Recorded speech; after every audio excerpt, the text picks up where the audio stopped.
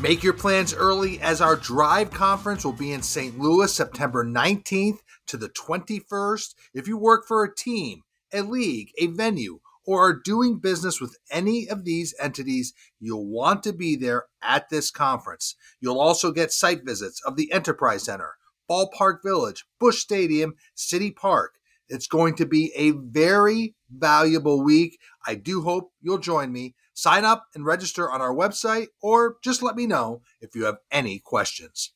And this is your morning Buzzcast for Tuesday, August 22nd. I'm Abe Madcore. Thanks for listening to the Buzzcast.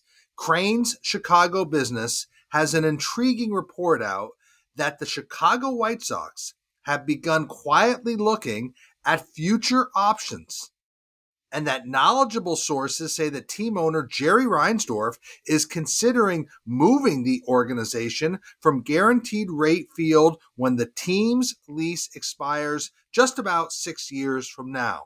Now, among the possibilities, according to the report, are moving to a new stadium in Chicago or the suburbs, and there's even some chatter among team insiders that Reinsdorf may seek to sell the White Sox while keeping ownership of the Chicago Bulls. Now, Jerry Reinsdorf is a legend. He is 87 years old, but we know that, things have changed.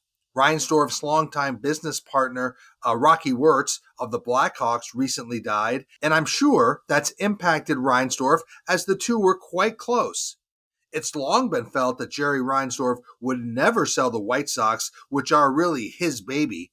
But with his son, Michael Reinsdorf, overseeing the Bulls, perhaps the decision will be to part with the Sox and keep the Bulls. Meanwhile, Chicago Mayor Brandon Johnson, who is becoming a key sports figure, is already working to try to keep the Bears in the city, and now his administration is planning to hold meetings with the White Sox about that team's future.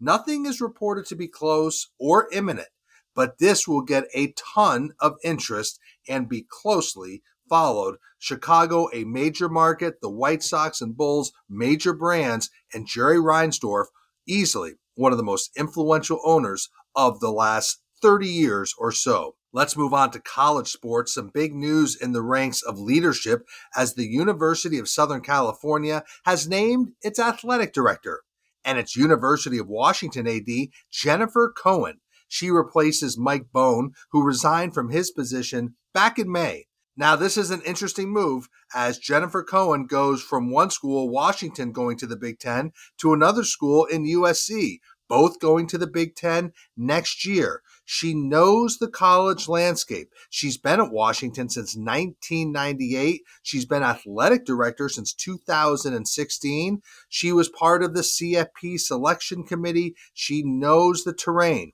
She is also the first female athletic director in USC history. Largely, I think this is a good job. It's a high-profile job. It's got football turning around.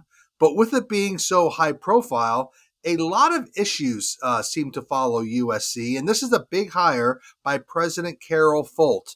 Remember, she was the one who led the institution out of the Pac-12 into the Big Ten. She hired Mike Bone. Now she'll go and hire Jennifer Cohen. So again, a big hire for this president. And you know how I feel about the majority of college presidents when it comes to decision-making around college sports. But Jen Cohen, well regarded among her peers, she was nominated for Athletic Director of the Year at the 2019 Sports Business Awards. This search, easily the most high-profile search in college sports at this time, was done by Parker and Associates, and now all speculation turns to who will replace Cohen at Washington. Sports leader Arthur Blank is delving deeper into golf. Blank is already the owner of the successful PGA Tour Superstores and now becomes the third owner in Tomorrow Sports' TGL Golf League that launches in January. The Atlanta team will fall under Blank's AMB Sports and Entertainment, which also includes the Falcons and, of course, the United. Dick Sullivan, who runs PGA Tour Superstore for Blank, will oversee the operations of the team, which will announce the name and branding later. Now, Arthur Blank is the third team owner to be announced in the TGL Golf League. First was Alexis Ohanian, the tech entrepreneur. Ohanian will own a club in Los Angeles. Fenway Sports Group was the second owner announced. That'll be led by Tom Werner and John Henry and have their franchise, of course, in Boston. Now, this is the golf league that will be played in a small venue in Florida and include some real-life hitting and applications, but also golf simulation. There will be 6 teams in all. There is a lot of interest and buzz and questions about this concept. The events will be on a Monday evening during a soft part of the sports schedule. Business insiders are curious how the golf and sports fan embrace this new style of competition. So TGL Golf League getting its third owner in Arthur Blank. Big news on the global agency front as Dalian Wanda Group, dealing with financial pressures, is seeking to sell the sports marketing agency Infront. This is according to Reuters. Deutsche Bank has been retained to advise on a possible sale of Infront Sports and Media, and this is a process that could take months to complete. This will certainly be of interest to private equity firms because Infront is a legacy player when it comes to sports rights. It's based in Switzerland. It oversees media rights for such leagues as Serie A and the international media rights for the Premier League. So it's got very good properties. It has a big sponsorship sales division. It sells rights around the world. It also handles event operations. So it's a big player and a big player in the Olympic world as well. Now, Dalian Wanda bought a majority stake in Infront for over $1 billion in 2015. So you see the value here. All of the major equity players will be looking under the hood of Infront and see if they can monetize the assets better, because it's a hard business to be in because there are such hefty revenue guarantees for the properties. But Infront will still be of great interest to, again, private equity firms or others looking to acquire sports rights. If you watch Monday Night Football on ESPN last night, you saw Scott Van Pelt was the host of Monday Night Countdown, and that's where he will be this season, joined by Marcus Spears, Ryan Clark, and Robert Griffin III. Van Pelt replaces Susie Colbert, who of course was let go at the end of June as part of ESPN's layoffs. ESPN also signed Van Pelt to a new multi-year deal. In addition to his NFL role, Van Pelt will continue to host the late night, very successful Sports Center with Scott Van Pelt. He'll also be a part of ESPN's golf coverage. Van Pelt is such a breakout star. He is so good, has such a following that ESPN keeps him in the fold and gives him more responsibility.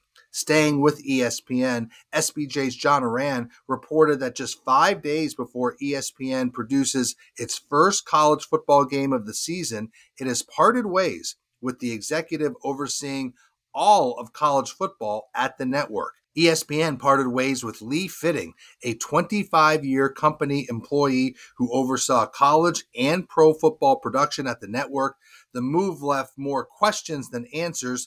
ESPN said it will soon announce a new production structure for the NFL and college football. This was sudden, and the move shocked staffers and anyone close to college football, as Fitting oversaw College Game Day and other college programming, including the college football playoff. So pretty surprising news at ESPN.